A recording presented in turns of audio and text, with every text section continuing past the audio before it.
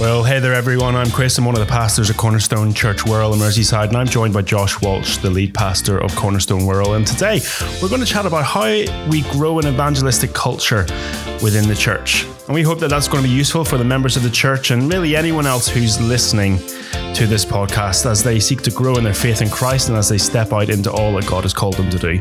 This podcast is an extension of the ministry that we already do at Cornerstone Wirral in order to encourage you and equip you as members of the church while you're on mission for Jesus in the world around you. So you're invited into the conversation with Josh and I as we discuss relevant and current topics to equip the church, as well as share some stories that will hopefully encourage you as you step into all that God has before you. So Josh, how are you doing? I'm doing really well. How are you? I'm doing swimmingly. It's been great. It's a bit wet outside because it's raining. It's raining. Yeah, we had some nice weather. It was like 3 days worth of nice weather over Easter, and now it's a bit damp. It's a bit rubbish. But we've just celebrated Easter. We've had a great time focusing in on the center point of history, the reason we do what we do, to preach Christ and Him crucified and to celebrate His resurrection and all that means. What's been some of your reflections? What's been some of your highlights over this past week or two? Yeah, it's been a great weekend, hasn't it? So encouraged by the message of the gospel again. That is why we do what we do. It's what we love to do. Make much of Jesus. The gospel is the power of salvation to all who believe. Amen. And that was demonstrated as we gathered across all those various different points. You know, you think through Thursday night, what we did, soaking in Isaiah 53, just reflecting on what Christ suffered and accomplished, taking communion together, really intimate, somber at times, but really good to sit in that moment. The kind of walk around Friday I thought was really helpful. It's tangible. It's you can visualize it. You can pray, slow down. Really, really good. So I think those two things together help people. I really enjoyed them. So good. Those things whenever you've maybe not experienced them before, or sometimes we just need to remember. Sometimes we need to walk through that kind of stuff because we sometimes become too numb to the gospel's message. Yeah. And actually walking through tangible kind of being able to feel things, being able to read through things and focus and feel almost in the environment just really helps the mind and the heart connect with the story of the gospel, and particularly over Easter. Yeah. Yeah. Love Sunday. And then Monday, like when you think about it, as much as it was just a kind of casual walk, when I was walking around, I was thinking that this walk can only happen because of Jesus died and rose again. So many people might have just thought it was a social outing, but for me, it was more than that. It was more Christ died for this bride. Yeah. And these people walk around here in light of the resurrected Jesus. Yeah. Yeah. So when you think about it in those terms, Monday was epic. Yeah, it was a little bit like a procession through Royden Park, wasn't it? It was a bit mad. Everyone walking past was like, what on earth is going on here? We should have carried a banner with us, let people know who we were, what we were about. Yeah, it was such a great weekend. I think one of my highlights was seeing so many people come to kind of witness the baptism of Steph and Lara and Dola and Soph as well. And that was so amazing being able to talk to them afterwards, hear their stories, chatting to those friends and family members that have come along, hearing about their life and the joy that they had in seeing those women stepping into the waters of baptism. So good to see that and all that meant. And even it was so encouraging to see that there was loads of people there on Sunday who weren't there for the baptisms, had no clue about the baptisms going on, but were there because they had been invited by friends. We had some neighbors who came, others had family who came, and it was just so good to see that. And I've often talked about how Christmas particularly, and you know I all love Christmas, but like a Christmas... You love Christmas? I love Christmas. I didn't know that about you. It's only like a few more weeks until I start listening to Christmas music, but Christmas leads to Easter. It's all about Easter. But I've always said that like carol services are an easy invite to people, and kind of Easter Sunday is a bit like that too. It's an easy invite. People are kind of interested in going to church for a carol service and on Easter Sunday. But it doesn't mean that we shouldn't be inviting people for the other 50 weeks of the year to come along to church, to come along into our lives, to come and experience the gospel and Christ crucified as we proclaim that each and every week. And as I reflect, there's a lot of people who have come to faith, who have shared their story with us. And one of the main catalysts that God has used to transform their lives, to change their hearts, was a simple invite to church, or a simple invite to something that they're doing in the midst of a gospel community. And from that, they get to see Jesus. They get to meet Jesus for themselves. I was talking to someone at a party just the other night. We were talking about church, and that person knew about Cornerstone. Her friend, whose birthday it was sharing stories about Cornerstone, and had been inviting that person to come along. And I absolutely love that, and I love hearing those things happening. But as we talked, we just got to simply continue that invitation to come and see for themselves, to come and see what we're about, to come and see who we're about, to come and see Jesus. And so how do we go about continuing to build that invitational, that evangelistic culture within the church? How do we continue having serious conversations and be unashamedly inviting people to come and see for themselves? Well, we'll start with invitational culture. So it is deeply biblical to have an invitational culture to come and see Jesus. Think about the woman at the well. She encounters Jesus. She goes back to the village. Come meet a man. Come see a man who told me everything I ever did. And it's that, isn't it? So like, some people find this hard. Yeah. They find it hard to go like, oh, it's strange, isn't it, having an invitational culture? It's strange inviting people. I want to firmly disagree. I think we all have invitational cultures in our lives. It's just we invite people to what we love most. Yeah. So we invite people to birthday parties. We invite people to celebrations, to gatherings. We invite people around to watch the match. We invite people around to watch Britain's Got Talent. We invite people around to watch Saturday Night Takeaway. We invite people to the park. We invite people to family gatherings. We invite people to come see our new homes that we move into. We invite people to come see our garden that we've just done. We invite people around for barbecue. So you see, this idea of invitational culture is completely normative in all of our lives. We already do this. But I'm going to go one step deeper and say we invite people to that which we love most. Yeah. And so it's more about reorientating our invitational lives, our evangelistic lives, around the most important thing. We evangelize about everything. Let me evangelize you about this new phone. It's amazing. You need to get one of these. Let me evangelize you about this new TV. It's amazing. You should get one. Let me evangelize you about this new car I got. Let me evangelize you about this new app I have. Let me evangelize you about this new food and recipe or paint color on my wall or whatever. You see, we constantly talk about the things that we love most. We do it all the time. And so what we're trying to encourage is, let's continue to be praying that, Lord, give us a deeper love for you and give us a greater conscious awareness of you throughout every moment of our lives. And when those prayers are being answered, the evidence will be seen in our conversation about Jesus in the everyday and our invitation to engage with that. Now, that happens in very different ways, doesn't it? So we need to be careful that you're not hearing us say the goal is to invite people to a service. That's not what we're saying.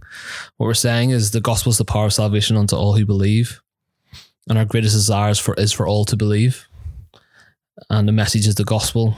So how do we help people come under the sound of the gospel so that they can hear of their need of a savior, hear of a great savior in Jesus Christ, and come to believe in him by faith? That's what we're saying. And so we are a church that believes the church is not a building, but a people. We're indwelt by the Holy Spirit. We are the living temple. We are the household of God. We carry that wherever we go. So wherever we are, we're carrying with us the gospel of Jesus Christ in the power of the Spirit. So it's therefore essentially inviting anyone and everyone to come to hear and see the gospel in our lives live together. For some, that means to a building on a Sunday. To some, that means to a living room on a Wednesday night. To some, that means a kids club on a Tuesday morning or Friday night. To some, that means to the park when I take my kids. To some, that means to the pub to watch a match. To some, it means to go for a run together, to go play squash together, whatever it is. If we believe the Spirit indwells us, And we believe the gospel is the power of salvation unto all who believe. It's about welcoming people into our lives as they see us live out the reality of the gospel.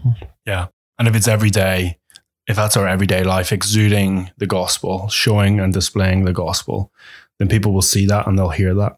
Absolutely. As we continue to speak much of Jesus, because he is the center point of our life. He is the one in whom we worship and desire to make known to others. There's a section in John's gospel that I constantly use as I think through what does it look like to have this invitational culture. And it's right at the beginning, kind of Jesus is walking past John the Baptist, and John the Baptist says, "Look, there's the Lamb of God." And John's disciples go and start following Jesus in a creepy kind of way. They start following Jesus. I get this little impression that Jesus kind of ties his shoelace, looks behind him, see what's going on. And ultimately Jesus is like, "Look, what are you looking for? Who are you seeking?" And they ask him, like, "Rabbi, teacher, where are you staying?" And he says, come and see, come and find out. And the reason being, they wanted to know more about this Lamb of God. They wanted to find out who he was. They wanted to ask their questions.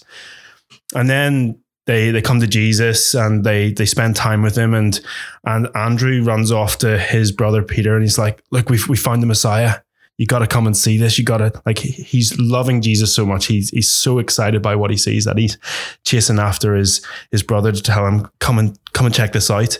And then there's another, just shortly after that in chapter 1, there's another time whenever Philip goes and basically Jesus meets him and says, "Follow me."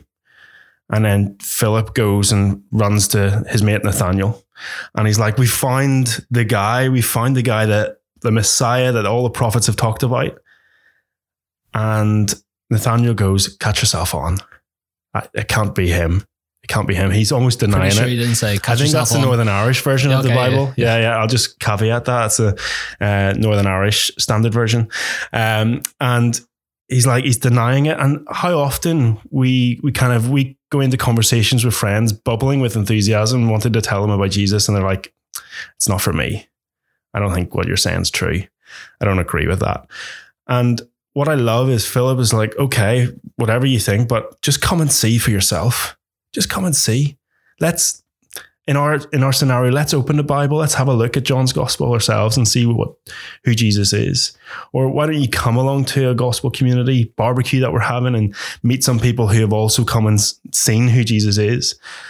And I just love how almost like the simplicity of it, but yet it's a real boldness to go, come and see this Jesus for yourself. Ultimately, Nathaniel does come and try and find Jesus, and Jesus finds him. And all of a sudden Nathaniel's like, "Wow, you are the Son of God. You are the King of Israel." He gets it as he meets Jesus. So we're not inviting people to come and see us. No. We're inviting people to come and see Jesus. And as they do, they respond to him. Yeah. What do you think is the thing that hinders us doing that? Our greatest fear is the rejection of man. It's that this person won't like me if I invite them, or this person will treat me differently, or this people will think bad of me. And so we're ultimately crippled by the fear of man in those. Maybe secondly, maybe we don't actually believe it. Right. Maybe we don't actually believe what we're saying. Thirdly, maybe we don't want to share it. I've seen some really dark hearts where people have said, "I actually don't want that person to come to church. This is my space." That's really sad. What I love to hear is, Easter is just one example of this, isn't it? I love to hear stories from unbelievers when they come and their worst fears aren't realized. Yeah. I love that. I never thought it was like this. This isn't what I thought church was like. Yeah. You're all friendly. You're actually welcoming. Yeah. I've never felt so welcome before. I might have disagreed with what Josh said, but respect the church or whatever it is. It's like everybody leaves having, I think, experienced a gospel culture. And I think that should encourage us. Everybody in the church should be encouraged that when their friends come, they can be assured of what's actually going on. They can trust what they're coming into. Yeah. They know that people are going to be welcomed well. They're going to be received well. They're going to be listened to. They're going to be heard. They're going to be respected You know, so I just think, there's nothing to fear in what you bring people to. Yeah. The fear typically lies in ourselves. And we don't need to fear that. Don't need to fear that. Like, for me, the worst case scenario is you never see that person again, and how can you put your head in your pillow at night? No, I had all that opportunity and I didn't do anything with it. And so there's that case of that. But I also think for those that we have a really good culture of it, where people are regularly inviting, and you know, it's 2, 3, 4 years now, and people keep saying no, and it gets harder. They shouldn't be discouraged by that. You know, that's often what we do. We compare, like, oh, such and such brought, Chris brought his neighbours. My neighbours didn't come, or my family members didn't come. And it's not about comparison, and it's not about competing. You know, we've no reason to don't be discouraged by that. You know, the discouragement isn't, oh, they don't like me or whatever. Like, the heart desire is I long for them to know Jesus, so I'm disappointed when they don't come. But it's not a rejection of you per se. You know, so we trust God in his timing. We trust the Spirit as he moves. There's been so many stories of people in the life of the church who were invited and invited and invited and invited, and then eventually came. And there's also so many stories of people who said yes all the time and came and came and came and still don't believe today. Yeah. And so, like, we do not dictate how God saves and what he does. Our role is simply to be the evangelistic event, which is to live our lives on display of the gospel, proclaiming it and inviting people to see Jesus. That's our role in salvation, and we leave the rest up to God in the midst of it. So we shouldn't be so discouraged when people say no or don't come, and we shouldn't have a false type of arrogance because loads of people came on Sunday. Like, we shouldn't have like blood sugar spikes in how we feel week to week. I think maturity is understanding the times and the stage we live in.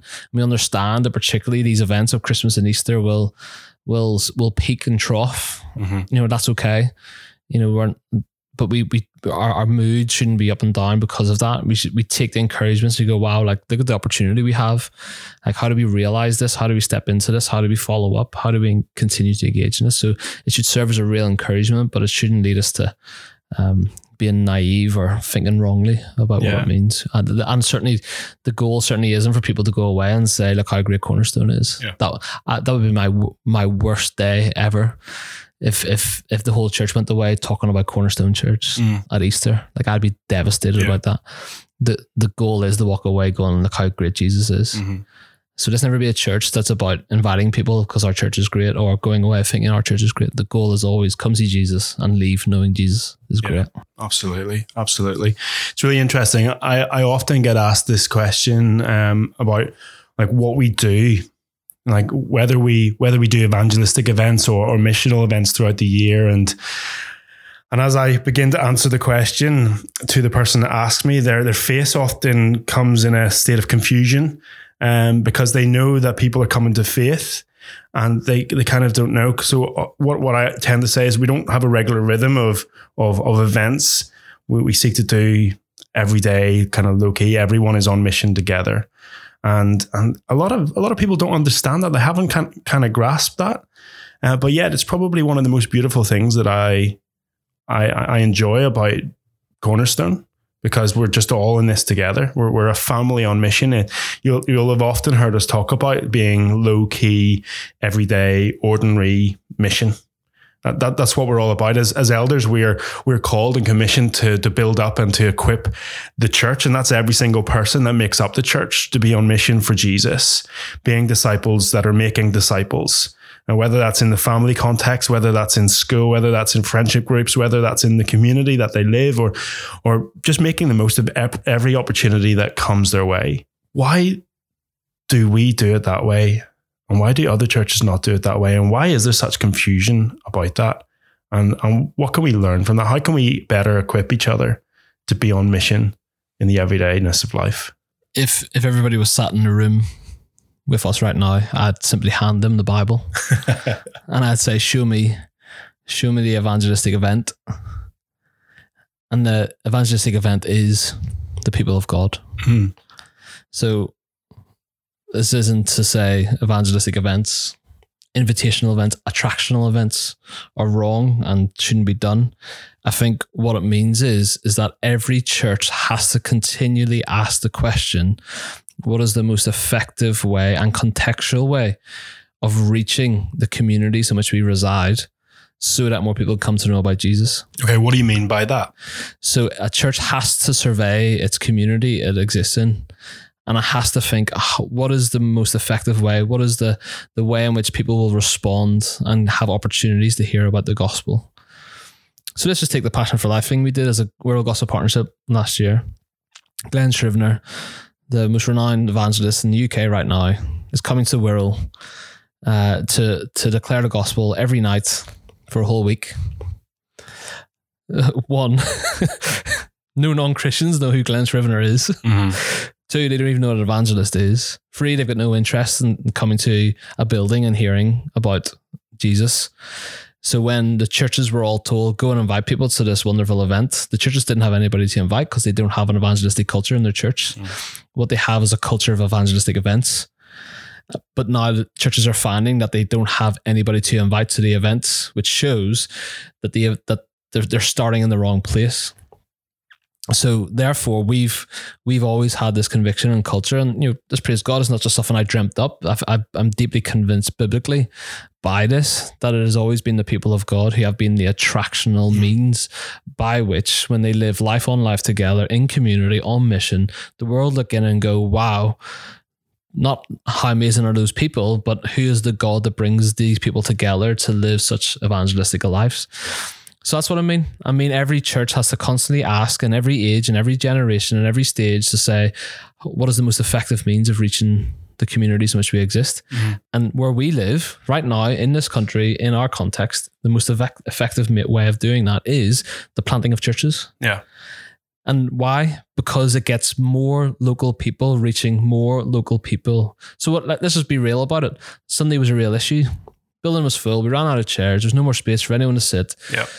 I wasn't surprised that happened. Mm-hmm. That for me, I think we've been on the cusp of that for a long time. And I think I'm glad people are beginning to realize what the Lord is doing in and through this church. I'm so encouraged. Yeah. But the reality is, we were just one building on Sunday on Wirral.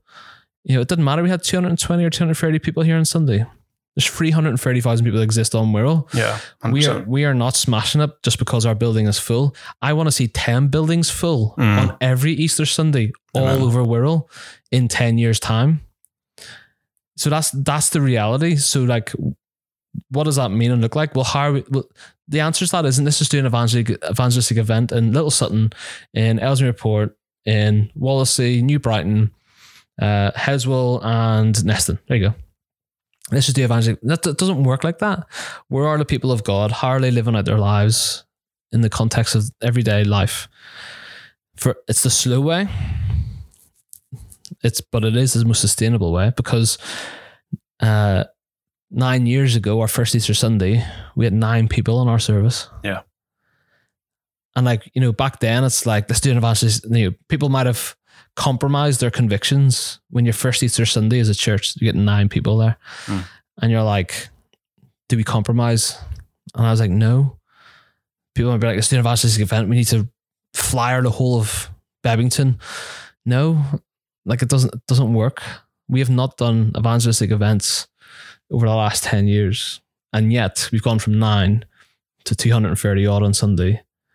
And the reality is, what have we done? Well, I got asked the same question by somebody else on Sunday, and I was like, God's people have lived out the gospel in the context of everyday life in community, where they live, where they work, where they leisure, and have proclaimed the gospel, displayed the gospel, and invited people to come and see. It's not rocket science. Yeah. And I'm just, as you're talking there, I'm thinking of even Paul going to Philippi, and he preaches on the Sunday, but then on the Sabbath day. But then what does he go and do? He goes down to the river to where he perceives people might be praying, and he comes across a group of women, and he basically shares the gospel with them. The river is like our modern day coffee shop. It's our modern day school gates. It's our modern day workplace. What's going on there? It's just an everyday conversation with someone, and through that conversation, they come and see Jesus. They come to faith in Jesus. And there's the beginning of a church plant. He then ends up in prison, and through the miraculous work of God, could have escaped from prison, but chose not to stand firm. And the jailer is about to take his own life, and he intervenes.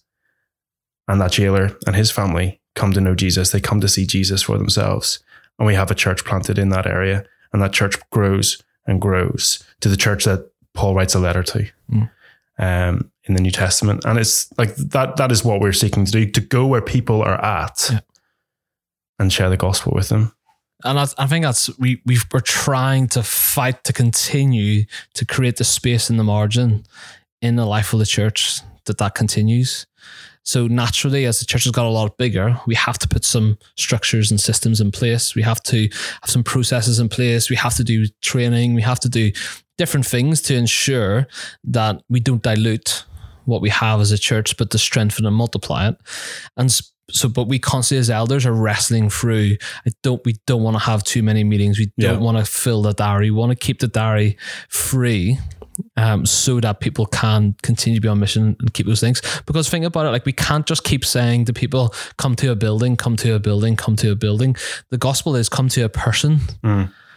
And every time we stand, because technically our building's on the top of a hill, every time we literally stand on the top of a hill and tell people to come to a building, they're not hearing the gospel in us saying that. They're saying they're hearing us say come to a religious event. What we would need to be doing is, like, we need to go to where they are, just like Paul went to the river. Like Jesus went to the woman at the well. Yeah. Like Jesus went to the people in the crowds. Like Jesus traveled around. Like, we need to go to the places where people are and show them Jesus. That's why our gospel communities, we're so intent on that. Like, you have a formal gathering on a Sunday, and through the week, that leaves you the rest of the week to be thinking through, how best can I use my time intentionally to make Jesus known. Like, that's the heartbeat. That's ultimately, when you strip it all away, what we're trying to say is, like, don't be lazy or passive with your time, but be proactive and engaged in people's lives and use your gospel community. So, like, I know, like, I'm not brilliant one-on-one with people. I struggle with that. Like, put me in a group, I'm better. But, like, so I'm like, well, the best way for me to reach my friends is, like, well, I'm going to gather a group of people and do an event. Like, I enjoy hospitality and hosting and all that type of stuff. So I'm just going to create a group environment that makes it easier to invite people in, and they can hear other people talk about Jesus, or like a barbecue or a walk or whatever it is. Like, play to your strengths, recognize your weaknesses, and bring in the people who are strong in your weaknesses in your gospel community, and create that environment. Yeah. It's so useful to have that within the gospel community environment.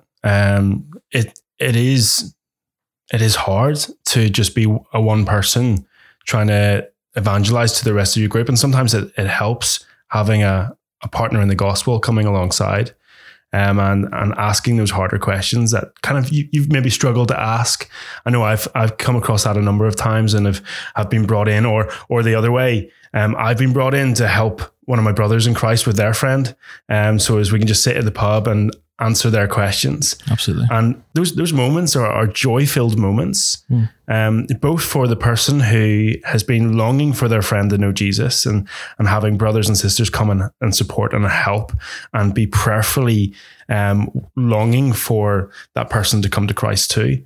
And then it fuels our prayers as gospel communities, because we then begin to know not just a name on a piece of paper, but a person in front of us.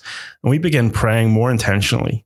We begin praying more wholeheartedly for that person to come to faith. We begin praying and planning for opportunities to hang out with that person in the informal, going for a walk, going to the gym, playing squash, going for coffee, going for a beer, whatever it might be. And then also in the, hey, why don't you come to this? I'm having a barbecue in my house, and then we're having GC afterwards. Why don't you come and stay around? If you want to stay around, that's great. If you don't want to stay around, that's cool. And over time, as that develops, you get deeper and deeper in conversation with that person. I love that. I love whenever that happens, and I pray for more of it to happen. I also think we need to get their metrics right, in terms of, like, it takes the average person to go from not knowing the gospel to becoming a Christian now 10 years. And that might be out of date. That was like 3 years ago I heard that. And so we've got to get our metrics right, in the sense of like, we almost like have one invite and we're like, oh, I didn't become a Christian. Yeah. And like, it's all over now. I'm like, well, if it takes the average person 10 years, then like actually, there are those that are very fast, but then most are over a very long period of time. And so we got to recognize that actually, building friendships, relationships are happening over a long period of time. And that investment isn't just a short-term, temporary, quick fix. It's going to take long-term, which is why our evangelistic strategy is long-term, low-key, relational. Amen. That's why we say that, and that's why we hopefully encourage you as you listen to this. Is like, actually, we're in this with you for the long haul, with your friends, and we will do everything we can to equip you to continue to be on mission and help you in that. Yeah, we've talked about our Easter service being maybe a peak, and then we might experience some troughs following those kind of pinnacle moments in the calendar. What happens if we continue to grow in a gospel culture of inviting people to church and people start coming? How do we prayerfully plan ahead for the future? What's that look like? Yeah, well, I think hopefully we know as a church, we've always had this in mind. It's not a surprise, not a shock. But it's, as you say, on Sunday, perhaps people got a glimpse of like, oh, flip me, like this is full. There's nowhere to sit. I think as Christians, we get really encouraged by that, but also we need to shift our perspective to see that for non-believers, that was probably deeply intimidating. Chaotic. At times. I think for unbelievers to come into that and go like, oh, I think most of the unbelievers would have felt rude on Sunday because they had to walk in and somebody had to give up their seat for them to sit down. Yeah. I think the intensity of the amount of people there was is really uncomfortable for non-believers coming in. And then that's just maybe just an average person. If you're an introvert and that, like that's your worst nightmare. If you're an extrovert, you're starting to thrive a bit. And there's everybody else who's in between. So it's that kind of sense of, it was wonderful and encouraging for us as a church. And there's loads of people away as well on Easter holidays, so we could add even more. And then but I think starting to view it through the lens of, man, if we don't do something here, like we will quickly shift into trying to maintain this. Yeah.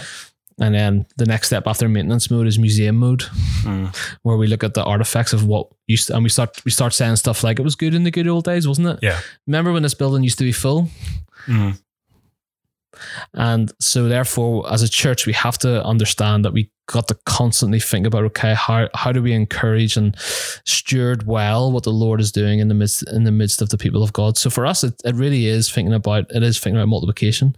We talk about it at gospel community level, and now we're talking about it at church level. Like we've got to multiply churches. Yeah. So for example, it'd be interesting to look at the locations that all those people came from. So encouraging to see Steph, she brought loads of people who reside, in that kind of South Wirral area. Yeah. So like we're asking unbelievers to drive quite a long way, out of their context to come to a building. What would it look like to have a local church closer to those areas where all those people are? I know loads of people in that neighborhood are engaging the lost regularly, sharing the gospel with people, reading the Bible with people. So how do we help them be on mission? Well, one way is actually we get a church gathering, a local church functioning in that location. It'd be interesting to look at where all those people came from. And the flip side of that is all those we know of that came from the kind of Bebington Ferries area, who came and this building was full of people from all over Wirral. That sense of it felt like there was no space for them. And like, we are the local church for Bebington and the Ferries. And there was no space for locals from Bebingtons and the Ferries here because it was full of people from South Wirral, West Wirral, North Wirral. So actually we got to recognize we're not I've been saying this for a while, like it doesn't feel like we're a local church for these areas anymore. We're a church for Wirral. Yeah. Now I intentionally call the church Wirral for a reason, but it doesn't mean it's always constrained to one building. And so therefore we got to think about multiplying churches into where the need is for churches, where people's friends are, and actually multiplying out. So I think that's the step. It's like, wow, this is great in one location, but actually imagine we had this in 3 or 4 or 5 locations where people can receive the welcome of Christ when they walk in. It's a hospitable, welcoming place. There's just space for them to be known and to know Jesus and to be known by the people. And I think that's really, really got to be on our forefronts of our minds because we can't sustain that. Yeah. We haven't got the capacity to do that. We need more leaders, we need more elders, we need more gospel communities to house all these people. We need people to step into the need that is obviously there for people to be in more gospel communities to welcome people into. So I think, if you're thinking about what's the next 2 years look like, it looks like all of that, really. That's so cool. That's really exciting, isn't it? Yeah. And you see that through the New Testament as kind of a church is formed in a certain area. People are maybe coming from different towns and villages on the outskirts of that area. And so the church planters, the apostles, they kind of move until there's no space left for another church. And that's kind of what we want. We want to see the world saturated with gospel-centered churches that are proclaiming Christ and Him crucified. I'm sure she won't mind me saying this, but Kat Newry's mum is a frequent visitor to Cornerstone over the years. And like, every time she comes, she's like, "Oh, Josh, could you just come and plant a church in Belfast because we're so needy as well." And I get the sentiment, but it doesn't require me. It's about churches planting churches. Yeah, I got good friends now in North Wales, churches there saying, "Would you come and start something here?" It's like, it's not about. That's not the answer. The answer is having churches that are on mission, that are seeking to multiply themselves out to reach these areas. So everybody's agreeing there's massive need. But everybody has to realize that to meet that massive need, the Lord is going to lead us into that. And that's going to mean sacrifice at times. Yeah. But is there anything more glorious to sacrifice for than the gospel going out and people being saved from an eternity of separation from the Father in hell? No, there's not. That's the most important thing. And that's exciting to think through what God is doing.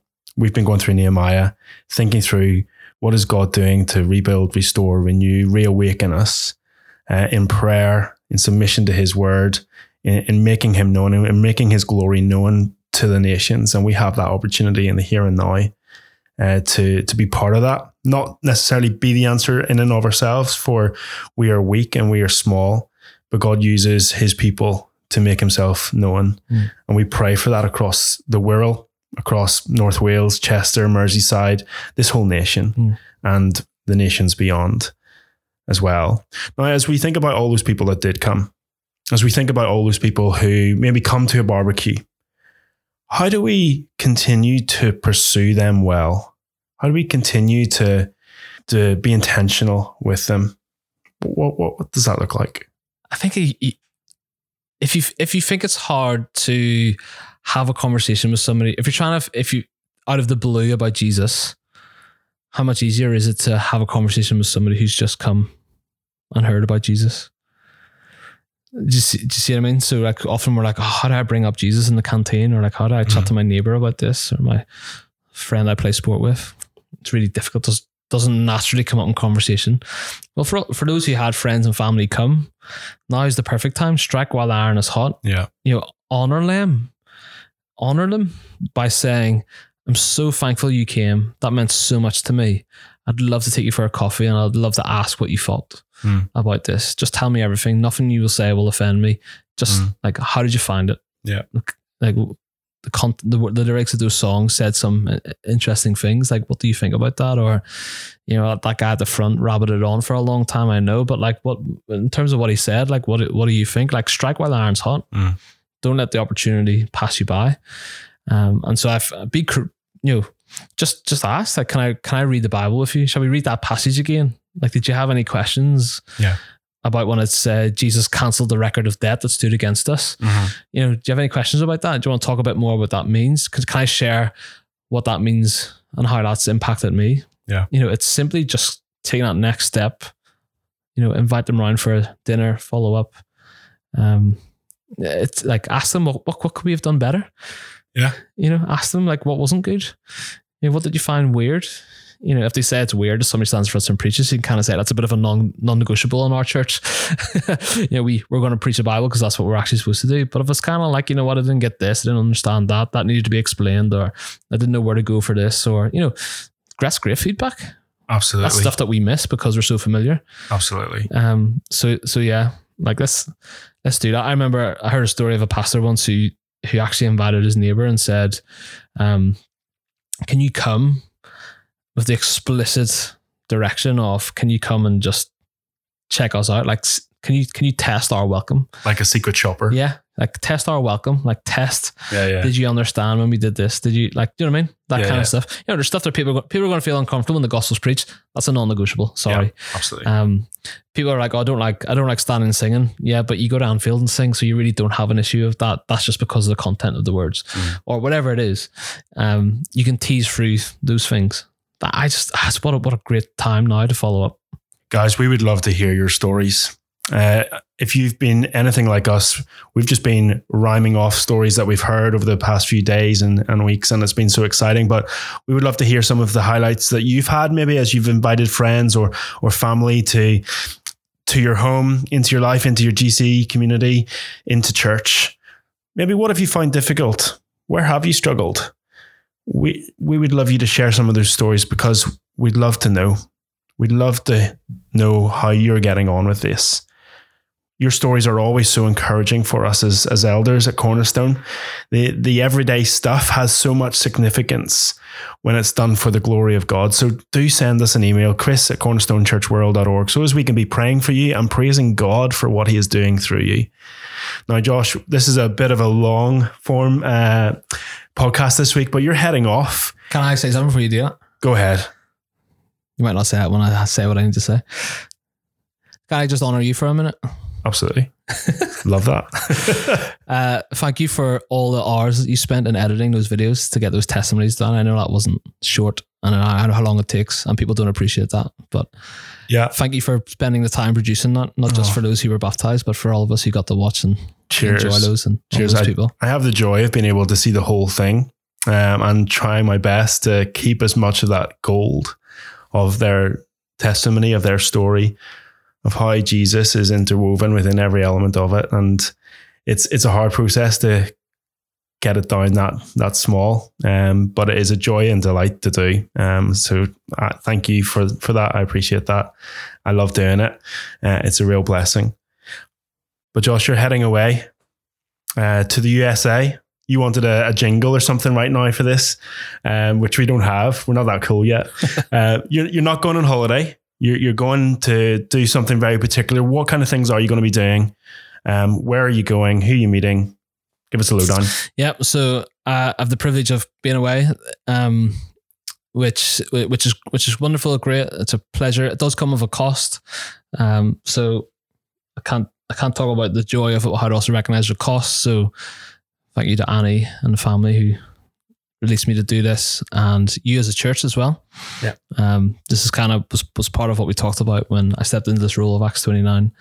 So I'm flying to Houston. I'm going to spend 24 hours with Jeff Metters, who was with us a couple weeks ago preaching for us, and spend time with him to do with Acts 29 assessment stuff, and to chat a little bit about potential churches there that maybe want to partner or help us in the work that we're doing here on the Wirral. Then I'm flying to Oklahoma, and there we're connecting with some really good friends, a church there that's been very kind and generous to all the churches in the Cornerstone Collective over the years.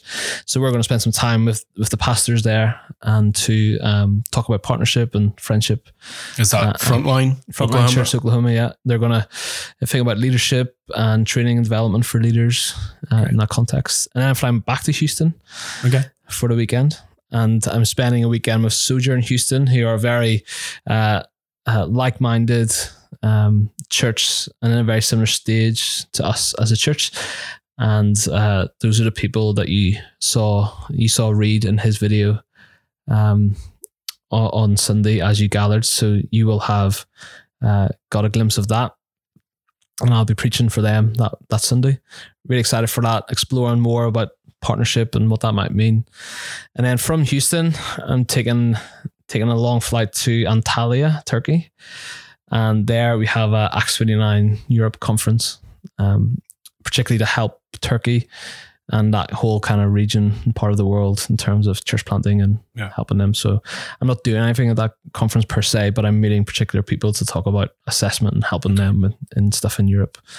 And then I come back on the Thursday for a busy weekend. Yes, I can't wait for that weekend. So I know the youth are doing youth prayer and praise evening on the Friday. And then I'll be wrapping up Nehemiah on the Sunday. Yeah, the final installment of Nehemiah. Wrapping that up. It's going to be great. Yeah. It's going to be great. Well, I think that is us for this week's podcast. That's just one more thing that you've heard from us. Maybe it's a couple more things there as well. We hope that you found it useful nonetheless. It's been encouraging to hear responses from people as they've listened to recent episodes. Do keep on sharing that with us. We love hearing from you guys as always. And if you've enjoyed this episode, go on, subscribe to it, talk about it with your friends, invite friends to come and hear what we're talking about, particularly those who might find it useful. God bless, and we'll catch you soon for just one more thing.